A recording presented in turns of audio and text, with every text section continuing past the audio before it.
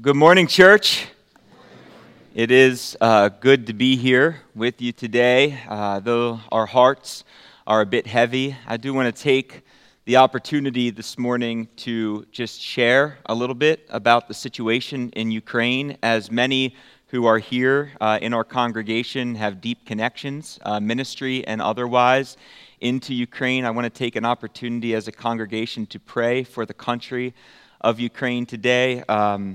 One of the things that's been heavy on my heart the last 3 mornings as I've been out on my walks is this situation. And today, in particular, as I was walking, I was just trying to explore some ways that we could unite in prayer for the country of Ukraine today. And so just some thoughts, 10 thoughts on how we can be praying for the country of Ukraine, the crisis of Ukraine, and what's happening in the Ukraine right now. So first, we need to pray that God's name would be magnified through this crisis and that he would make himself known to many. And we can pray that God's name would be magnified and that he would make himself known to many through this crisis. Second, we can pray for peace, and we can pray that those who participate in injustice would repent and turn to God. Third, we can pray for strength and perseverance, for protection and provision for the Ukrainian people, for their families and their loved ones. And as you heard Mindy share this morning, we can pray for those who will be refugees, who will be fleeing from the country to other parts of the world, looking for refuge and safety, that their path would not be hindered.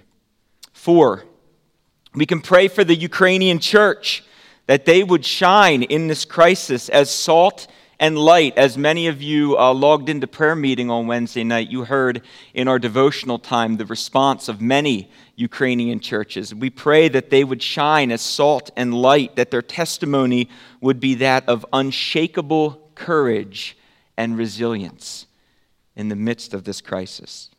5, we can pray for the Ukrainian army, that they would be able to adequately defend, protect, and uphold their country and their people. 6, we can pray for the Ukrainians that are scattered throughout the world, and specifically the Ukrainian church in America, that they would find comfort and refuge as their hearts break for the people of their country. Along with that prayer, I would also pray that we as a church would be good neighbors to those in our lives that we know that are from the country of Ukraine, to those churches that we know are connected to Ukraine and have heavy Ukrainian influence and backgrounds. Number 7, we need to pray for the enemies of Ukraine. Jesus said, "Love your enemies and pray for those who persecute you."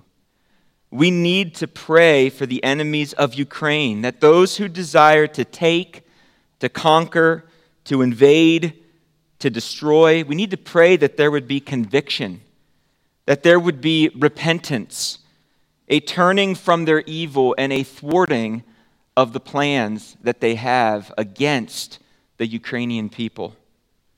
Number 8, we need to pray for Russians who are peacefully yet actively attempting to subvert their government leaders who are intending to do evil. We have seen already very early in the midst of this crisis anti-war protests going on in Russia. We've also heard reports of Russian soldiers who are refusing to fight. And we need to pray that the influence of their subversion would grow amongst the Russian people, and that within Russia there would be a groundswell, an organic groundswell of people that would stand up against the government and oppose this invasion and this activity in Ukraine.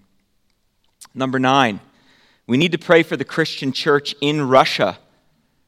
We need to think from their perspective as well, that they would not be overcome by evil, but rather that they would overcome evil by doing good. That's what we pray for our brothers and sisters today who are worshiping in Russia as they face the looming threat of standing against their government leaders as well. And then finally, specifically for us here at Calvary Monument, we need to pray for our countrymen and women, along with global workers from our own congregation and from amongst our own that we're connected to, those who are taking the gospel that have been part of our faith community here and are serving in Ukraine and Russia. We need to pray for them. And I have some specific names I'd like to share with you if you'd like to write them down this morning. First, for ministries that have connections to CMBC, we need to pray for the South Church in Zaporozhye. This would be Pastor Petrenko and his family. We need to pray for Zaporozhye Bible College and Seminary. This would be Vladimir Detreov and his family as well. We need to pray for the Fimian Church in Lutsk. This is Pastor Pasha, and I heard testimony today already of an image Pastor Pasha had put up with his church surrounded by sandbags. Their church is already welcoming people to come in and take refuge in their building at night as they're fearing the shelling that's going on from the Russian armies.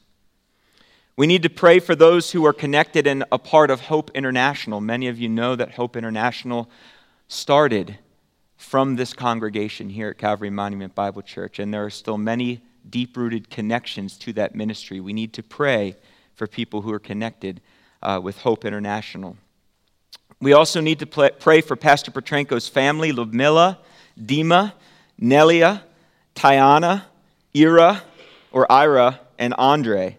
We need to pray for Ken Sears, for Igor Yarmshuk, for Nikolai Proshak and his family, his wife Anna, for Victor and Vera Kulashev, for Andre and his family, for Paul and Cindy Marty and the Good News Clubs. We're actually going to hear a message from Maxime in just a second. Maxime was here. If you remember, Maxime was here last year at this time. He is in Ukraine right now, fleeing. And we're lucky enough to have a message from him this morning. He called one of our elders and left a message and said that we could share it in our service this morning so that the people at Calvary Monument would know how to be praying for the situation in Ukraine. So we need to pray for Maxime, we need to pray for Vadim Proshak, and we need to pray for those who are connected with the Tamar Club. So Vince, if you could bring your phone, I'm going to play the message from Maxime that came this morning, or yesterday, actually. This one here. I think you'll all be able to hear. It's going to come through this mic. Hi Vince, this is Max. It's too long to write. Just wanted to let you know that we are safe. It took us, almost 40 hours, 38 or 40 hours to get from Kiev to Lviv. We are in Western Ukraine right now with Vika and Eli. Unfortunately, my family did not want to leave, so they're staying home. Our home became like a shelter right now. Our church members right now, because the Kiev apartments, high rises, are being, shelled by the rockets. We allowed up. We said that whoever wants to stay in our house, please stay. And I don't know. It's being just horrible. What I can't even think about this. This is just to me like a nightmare, a bad dream that I wish I woke up, but I cannot.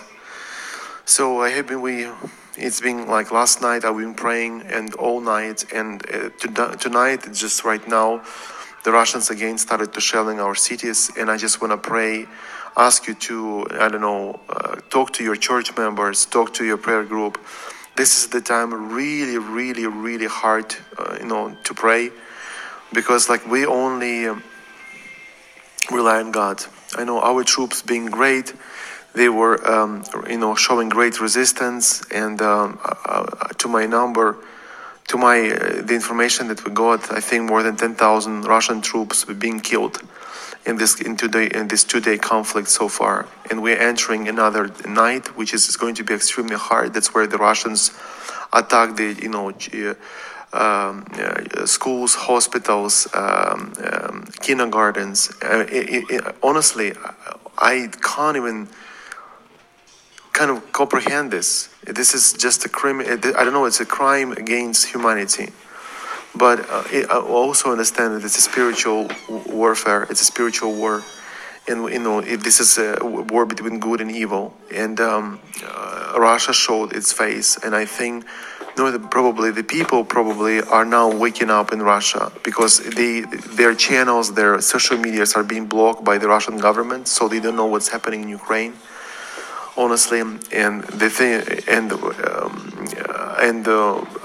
they just can't do anything. But just one guy, he's absolutely demonically possessed person. There's no doubt, because only people alike can do things like that. And please pray for all Ukraine, so we could withstand this war. And all Ukrainians are praying right now on their knees. And I believe a lot of other people in the world. I think the more prayers we pour before God, before Him, and we fill that cup with our prayers, I think God would protect the nation of Ukraine, and just to help protect our troops, protect our government, our president. I repented of, I was judgmental of him, but no longer I'm judgmental. I want to bless him, because he did not flee. He stayed in Kiev. And we are right now are going to probably spend another night praying and just pleading God for mercy, for help. Oh Lord, I don't know. Please, Vince, this is I don't know what else I can add or say. But please pass this message on to your church, and if you can call as many people as you can. I mean, I know, just pray with your hearts. Pray with your hearts, not with your words, but with your hearts, because this is the prayer that it goes right on to God. And this is the time. It's we need it. Thank you, Vince.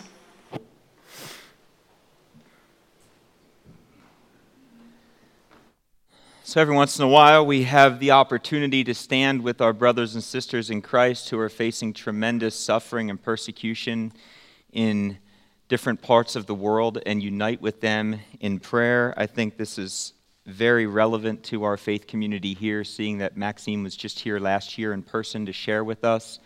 And so today, in a sense of Christian unity and brotherhood with our Ukrainian people, I'd ask that we'd stand.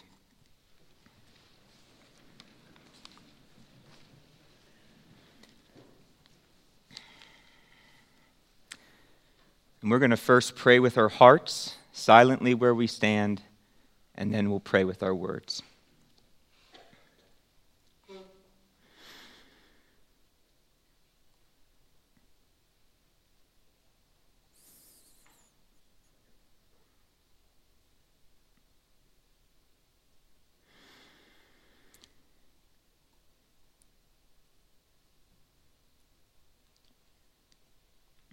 Father, many of us in this room recognize the seriousness of the crisis that faces our brothers and sisters in the Ukraine and in Russia today.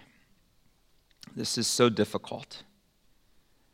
Lord, we come to you today and we pray that through this crisis and through this war, that somehow you would make your name magnified. That somehow through this crisis and through this war, that you would make yourself known in a very real and comforting way to many. There are many, Lord, that need to know you. Father, we pray first for peace. We desire with all of our hearts that there would be peace. That you would turn back or stay the hand of those who desire to do injustice and commit atrocities, that you would cause them to repent and to turn back to you. Today, Lord, we know that it's your kindness that has borne with them, giving them time to repent. And we pray right now that you would turn their hearts. draw them back to yourself. For those who are in the Ukraine, who are standing and fighting and trying to hold on for their people, we pray for strength and for perseverance, Lord, that you would protect and provide for them and their families and their loved ones. We pray for the refugees, those who will be fleeing to other countries for safety, that they would find refuge, that they would find families, that they would find churches ready and willing to be available with open doors, open arms, and open hearts. We pray for the Ukrainian church, Lord, that in the midst of this, they would shine as salt and light. Some of these church leaders have been through this before. Give them wisdom. Let their testimony shine to the younger generations that have not yet experienced this kind of persecution. Let the church stand together with unshakable courage and resilience in the face of this oppressor. Father, we pray for the Ukrainian army, that they would be able to defend, to protect, and to uphold their countrymen and women. Give them strength, perseverance, endurance. Guide them. We pray for their success, Lord. We pray for the Ukrainians that are scattered throughout the world, specifically even here in America. Father, that they would find comfort and refuge as their hearts break for the people in their country, in their home. We heard in Maxime's voice, Lord, this reality as his heart breaks for his own people. We pray that as a church here in America, that where there are connections in our communities, in our neighborhoods, in our pathways with the Ukrainian church, that we would find ourselves as good neighbors who love and pray. Lord, we pray for the enemies that are coming against Ukraine in these days. There are some who have evil intentions. There are some who desire to take, to conquer, to invade, to destroy. Father, your Spirit can bring conviction. There can be repentance. Lord, turn them away from their evil, thwart their plans. Disrupt them, put obstacles in their way. Father, don't allow them to have a peaceful night of sleep until they turn away from these actions and behaviors. We pray for the Russians who are peacefully yet actively attempting to subvert their government leaders. We heard of some, as Maxime's message shared, about the Russian government even having to shut down social media, as there are many who are protesting against this war. We pray that you would strengthen and grow this groundswell within the country of Russia, that men and women who love you would stand together and oppose their leaders, that they would take part in subverting their government. We praise you for the testimony of reports of Russian soldiers who are refusing to fight, and we pray, Lord, that that would grow amongst the soldiers, that there would be a growing refusal to do injustice and violence. And Lord, we pray for the Christian church in Russia, that you would strengthen them, that you would motivate them, that they would not be overcome by the evil that surrounds them, but rather, as you are working in and through them, that they would overcome this evil by doing good. And Lord, we understand that that means that they may face persecution at the hands of their own government. Give them strength, give them courage, give them endurance to stand. Lastly, Father, we pray for those connected with our own faith community here at Calvary Monument Bible Church, those who you've sent to take the gospel into Ukraine and Russia and the countries that surround them. We pray right now for Maxime and his family. Might they know your hand of protection, Lord. Might they be comforted through your word. We pray for those who are connected with Zaporozhye Bible College and Seminary, Pastor Petrenko. We pray for the Baptist Union churches, Pastor Pasha and others who have stood and endured this kind of persecution before. We pray that you would strengthen and prepare them to stand again. We pray for the Tomorrow Clubs. We pray for the Fimian Church, for the South Church, for the many other churches that we're connected with in this country. Father, it's our desire that you would keep this country on our hearts and on our minds. Lord, many of us feel like, what can we do? This is what you've given us to do, Lord. For many of us, this is the work you've given us to do. Faithful prayer and petitioning for our brothers and sisters. So let us do it well, Lord. Let us do it well over the next number of weeks and months, however long this takes. Let us continue to come to you, to depend on you, to rely on you. Lord, bring the people in Ukraine to safety.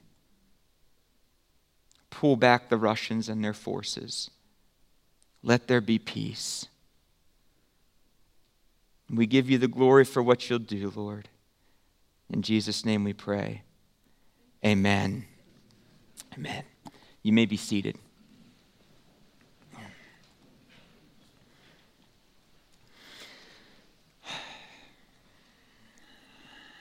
I want to thank you all for that, taking that time today. I know that for many of you this has been difficult. The last few days I've gotten a number of messages from many of you, text messages, phone calls, emails, just mentioning connections that our church has to different parts of the world in Ukraine and Russia. And so we just need to be in consistent and regular prayer for that situation. And isn't it good that on days and in times like these, that we can turn to a place that's unchanging, life-giving, and hope-filled in God's Word.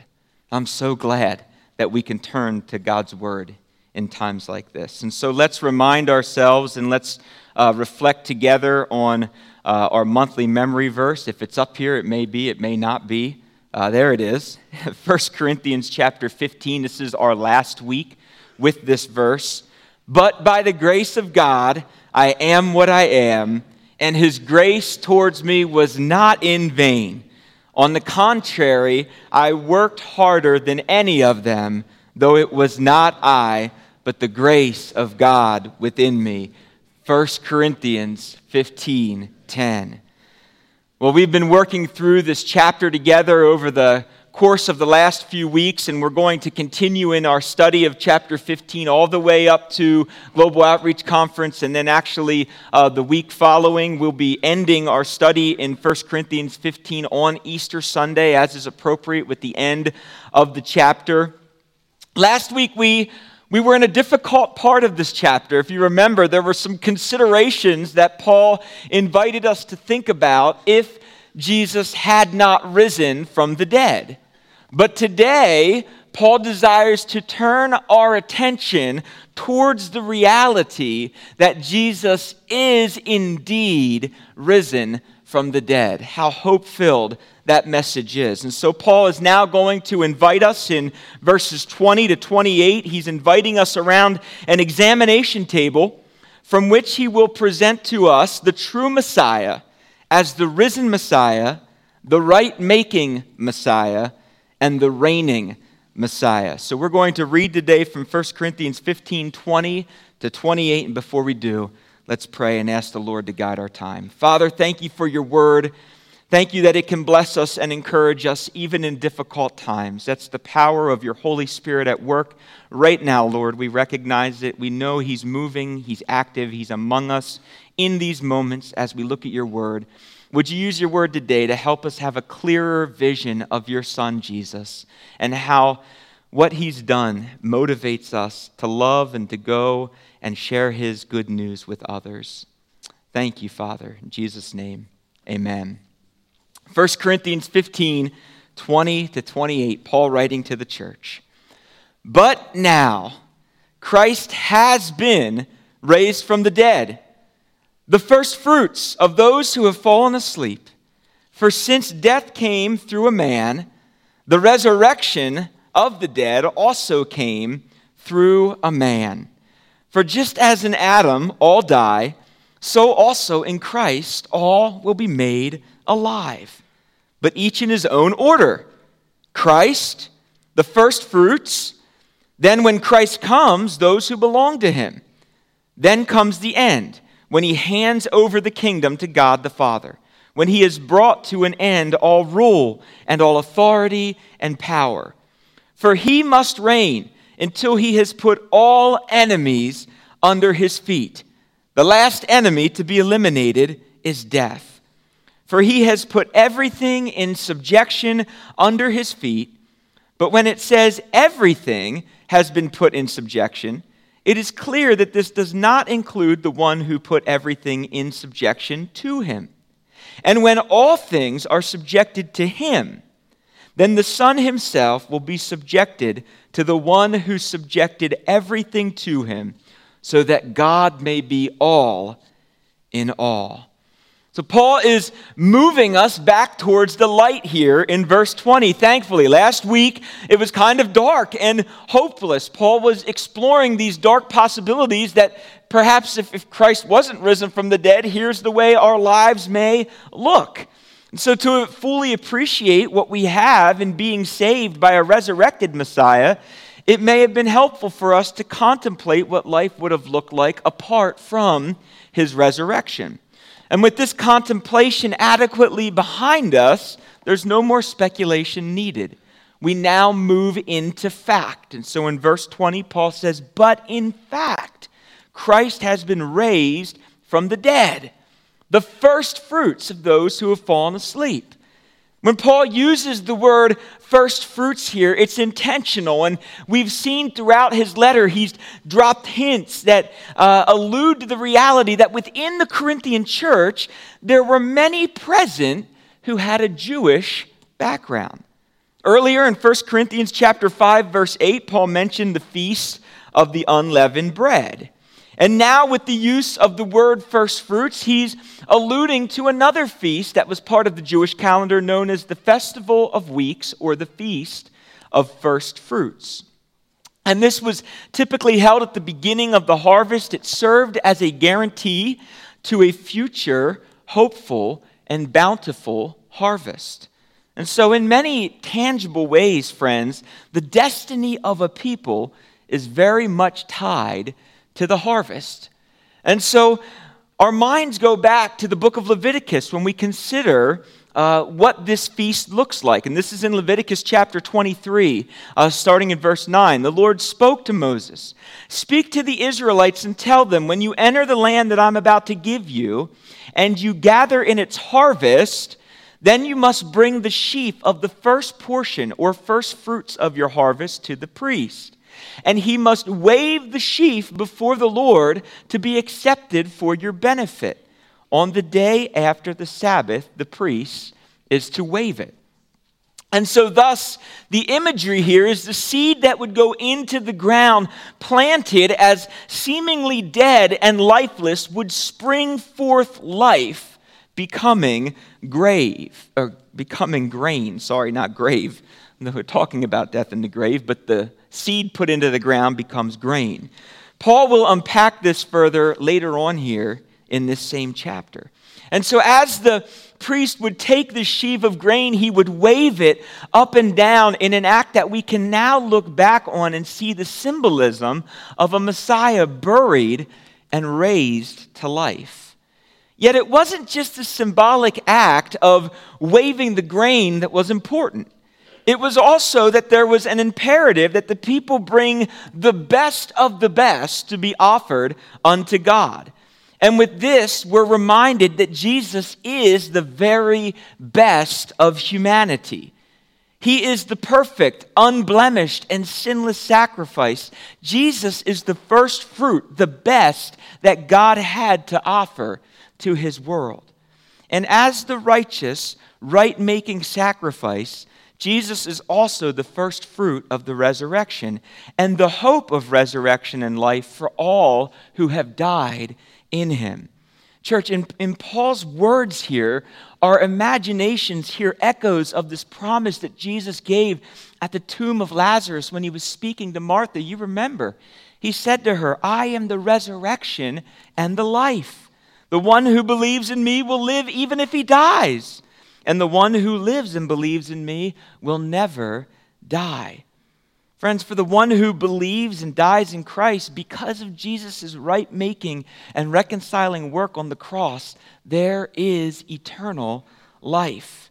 And so Paul is going to explain to us further in this text how Jesus made right the wrong of humankind. So look down again at verses 21 and 22. "For as by a man came death by a man, For as by a man came death, by a man has also come the resurrection of the dead." 22, "For as in Adam all die, so also in Christ all will be made alive." And so portions of verses 21 and 22, they reach out and they take hold of us, pulling us back towards our origins in Adam and Eve. All of humanity was represented by Adam and Eve in the garden. Not only because very literally all of humanity was held up within Adam, but also because if we were in his position, church, if we were in Adam's position, we all would have lived and acted in the same manner. In the first parents of humanity, our faithlessness was on full display. Adam simply didn't believe that God was who he said he was, or that his word was sufficient. Had he trusted God and had he trusted the word of God, there would have never been reason for him to take the fruit and to taste of it. Adam's faithlessness and his disobedience opened the door for sin and death to enter the world. And friends, the Bible tells us that in Adam we have all sinned. The result of this, church, is that we're born dead. The Bible says we're born dead in our trespasses and sins. We're captive to the ways of this world, the principalities and the rulers that govern this world system. Every one of us, from the moment we are conceived, demonstrate that we are prone to and guilty of the same faithlessness that Adam demonstrated in the garden. And church, we see evidence of this reality in the fact, I don't know about you, but I never had to teach my children, or I myself never had to be taught how to worry, consume, fear, fight, whine. Never had to be taught how to whine, or covet. It just comes naturally, right? In many ways, we come out of the womb bawling, crying, right? Into a world. We're born into a world that is just taxed from top to bottom with sin. It's a part and parcel of our very being. But as Paul is saying here, just as he says in a bit of a different context in Romans chapter 5, verses 12 to 21, Jesus overcomes or makes right the failures of Adam. And if we want to look together at one example in Jesus' earthly ministry where he's making right this failure, we don't have to look any further than his temptation in the wilderness. And it's striking within the wilderness temptation account how radically and completely Jesus' right-making work is on full display. Whereas the temptation in the garden was met with failure and became a tragedy that unveiled humanity's ruin and wreckage, Jesus' temptation in the wilderness is loaded with themes of redemption, of restoration. It's a foreshadowing of his ultimate and eternal victory over sin and death. And through his resounding victory in the wilderness, Jesus begins this earthly ministry where he's foreshadowing his thorough dismantling of evil. At the conclusion of his temptation in the wilderness, we're told that Jesus steps out of the wilderness and he's famished and he's weakened, yet he's unscathed by the enemy's attempts to thwart his ministry. And so where Adam and Eve failed in the garden, where Moses and Israel failed in the wilderness, where David failed on the throne, Jesus is victorious. Jesus alone holds the power to make right the ills of humanity. Jesus alone has the ability to take what is broken between humanity and God and repair it and make it whole again. Church, only in Christ can we find our true shalom or resting place. Resurrection and life are found in Christ alone. Amen? Amen. Yet Paul does reveal that with this there is an order or an intentionality behind Jesus' right-making work. And we see this in verses 23 and 24. Take a look. But each in his own order.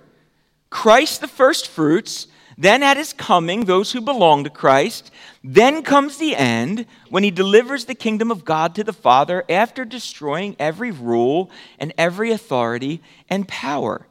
And so there is this bit of a pulling back of the curtain that's going on here as Paul's giving us a quick glimpse into the end.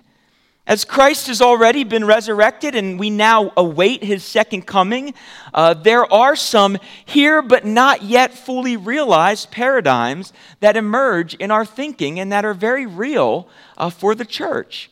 In one sense, we who are in Christ, we've already experienced resurrection, empowering and fueling us to accomplish the task we've been given here on earth. Spiritually, we were dead in our trespasses and sins. In salvation, we were resurrected and made alive with Christ.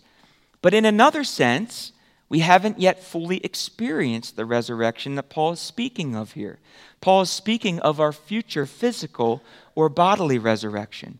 As we wait for Jesus' physical return, we are to be about the business of our Father's work. And this work is related to the building of his kingdom. Friends, Jesus is building his church by the power and the presence of his Holy Spirit at work in and through his people. And we have a task. We have a purpose. As those who already belong to Christ, we are called to be salt and light, living and declaring the good news of the gospel to those that God draws into our pathways. And it's amazing. Jesus, he uses the testimony and the witness of his saints, those who are adopted into the family of God, to build his church as we await his glorious return. Think of the testimony of our Ukrainian brothers and sisters today, as they stand in that country under the great turmoil, under the threat of war looming, knocking at their doors. As they stand, it serves as a testimony and a witness to us and to those that don't yet know Jesus. And Jesus uses that to draw people unto himself. The kingdom is here, but it's not yet fully realized. As followers of Christ, we can participate in kingdom principles today when we live led by the Spirit. Our lives should be cruciform or cross-shaped. Jesus taught the principles and ways of the kingdom in the Sermon on the Mount. He also lived them and he embodied them. And when the kingdom is fully realized, Jesus will hand it over to his Father. And this is what Paul's depicting here. However, it's important for us, friends, to recognize that while we wait, this is not a time of passivity. We were not called and left here to sit on our hands and do nothing. And the church one day, yes, will hopefully soon be raptured. And then what will follow is the tribulation. And then Jesus will return and set up his literal 1,000-year kingdom. But this kingdom was inaugurated at his first coming. We don't yet fully see it or realize it, but there will be a day when Jesus comes to set up his literal and physical kingdom. It's at the end of this 1,000-year physical reign of Christ on earth when, as Paul says in verse 24, Jesus will, quote, deliver the kingdom to God the Father after destroying every rule and every authority and power. Now, friends, there are all kinds of debates and discussions within the church over the exact timeline of these events, yet as Paul describes and seems to understand it in his letters, it appears that we, the church, are living in an age where we're still awaiting the second coming of Jesus, an age many scholars have identified as the church age. And while every power and authority and ruler, more specifically Satan, sin, and death, has been put on high alert and notice, Jesus has not fully and finally yet destroyed every rule, authority, and power in the physical sense that we will see at the end. As we live on this earth today, friends, we don't have to look any further than what we prayed about this morning at the beginning of the message to see that there are still powers, there are still principalities at work in this world that can be personified and described as sin, death, Satan, and or his demons. But just because those powers and principalities are present doesn't mean that Jesus is waiting to reign until someday later on. Paul does not allow that kind of thinking in his text here. In Paul's imagination, Jesus is reigning now. But his reign looks different today than it will when he comes to set up his millennial kingdom. And we see evidence of this reality in Paul's intentional use of the present active infinitive verb at the beginning of verse 25. Let's take a look at verse 25 together. It's important that we recognize that word reign in verse 25 is present. It's in the present tense, not future tense. For he must reign, meaning he is reigning, and he will continue to reign until he has put all enemies under his feet. He says in verse 26, here's the order again. The last enemy to be destroyed is death. But then he uses this similar under his feet kind of phrasing in verse 27, where he's actually quoting from Psalm chapter 8, verse 6. God has put all things in subjection under his feet. And Paul does this a number of times in this text. He quotes from Psalm 110, verses 1 and 2, quotes from Psalm chapter 8, verse 6, and I'm going to try to move rapidly here because of our time this morning. And again, in one sense, this has already happened. Death has been defeated by the resurrection of Messiah. The enemies of Christ have been put under his feet. We might even think back to the image in the garden where the serpent would strike the heel of Messiah, but the foot of Jesus would crush the head of the serpent.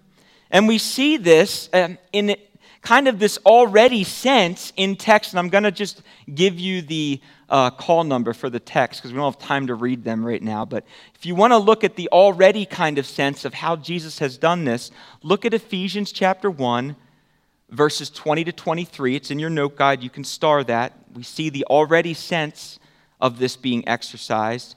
We also see it in Hebrews chapter 2, verses 8 and 9. But then there's this not yet kind of sense, kind of like we've read in our text this morning, but it's also present in texts like Hebrews chapter 10, verses 12 to 13, and so I'll read that. But when this priest had offered one sacrifice for sins for all time, he sat down at the right hand of God, where he is now waiting until his enemies are made a footstool for his feet. Church, what we're reminded of in this is that Christ is not yet finished bringing together the people of his kingdom and uniting us under his lordship. That work is not yet done yet. Jesus is still building his church. And while Jesus' enemies still have effects and are some ways effective in this world, as children who are adopted into the family of God, we are no longer subject to these powers. Being in Christ, friends, we live by this truth. Greater is he that is in us than he who is in what? The world. Absolutely. Friends, the work that Jesus is doing through us in the person of the Holy Spirit today, this is important work. And those who are without Christ in this world, friends, they're still held captive by the forces of sin and death. They are in the grip of the evil one. And while we have been set free, there are many today that are still in bondage. And we as disciples of Jesus have been sent into the world as salt and light with a great commandment and a great commission. And as we go about loving one another in a supernatural and otherworldly way, Jesus has infused within us a powerful, life-giving message that he is using to draw men and women unto himself for salvation. It is the message of the gospel. And those who do not yet know Jesus, friends, they could never hear this message proclaimed enough or seen it lived out enough until they themselves come to faith in Christ alone and are motivated to do the same. Church, this is today. If you want to know how do we glorify God in our lives today, this is how we do it while we remain here on earth. The command is to love. The commission is to go and to find and to make others who will do the same. And as we do this, we keep in mind that all things already are and all things will one day be subject to the one who gave it all that we might live. And there's much more that we could say about this passage. I don't want to let our time get from us today, but we did need to take some time to pray for our brothers and sisters in the Ukraine. I just want to share a few closing thoughts today, if I might, with you. We talked about Jesus' temptation in the wilderness and how that's one way that Jesus kind of undoes the failure of Adam. It's amazing to me if you take one scene from that temptation. Satan comes to Jesus and he says to him, I will give you all these things. He takes him up on this high mountain, you remember? And he stands up there with him and he looks out over and Jesus sees all these kingdoms and worldly powers. And Satan says, I will give you all these things if you throw yourself to the ground and worship me. Now this is at the beginning of Jesus' earthly ministry. Jesus knows the pain and the suffering that's set before him. He has a chance in this moment to take a shortcut, to bow out, to save himself from the punishment and the torment, to take a kingdom for himself. The forbidden fruit of power, position, fame, platform. It's immediately before him. We have to love how he responds, don't we? Jesus knows God is greater. Jesus knows it already all belongs to him. Jesus wants the world to see and to know the supremacy of the one who is all in all. He looks at the tempter, he looks at Satan, and he says this, go away, Satan. Go away. And then he quotes for a third time from the Word of God, for it is written, you are to worship the Lord your God and serve him only. In that moment, friends, Satan's end is foreshadowed. God will not be denied. Christ will be victorious. Death will be put to death. And God will be known as all and all. And I believe, church, it is magnificent to consider the reality that just for a moment, our lives are but a vapor. Here we sit today, and many of our older brothers and sisters, our senior saints, would tell you our lives are but a vapor. But just this moment, we are here as children of the living God through the blood of Jesus. And what a magnificent honor that we've been chosen and invited into to taste, to see, to participate as the church in Jesus' right-making work of making God known to the world.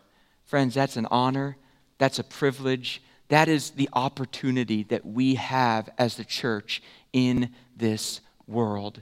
To love others in a supernatural, otherworldly way, and to share the gospel with them in a way that Christ may make God known unto them, and they may find salvation alone in him. It's a good task for us, amen? Amen. So how might we live as disciples of Jesus and function together as his church in an overwhelmingly not yet believing world? And I might say, considering our text this morning, we could say this. Looking upward and onward we affirm the risen Messiah. United with him today in his right-making work, we, the church, also eagerly await his second coming, when he will destroy every rule, authority, and power, delivering the kingdom to our Father, who will finally and eternally be worshipped as all in all. Friends, Jesus is victorious, and Jesus will be victorious.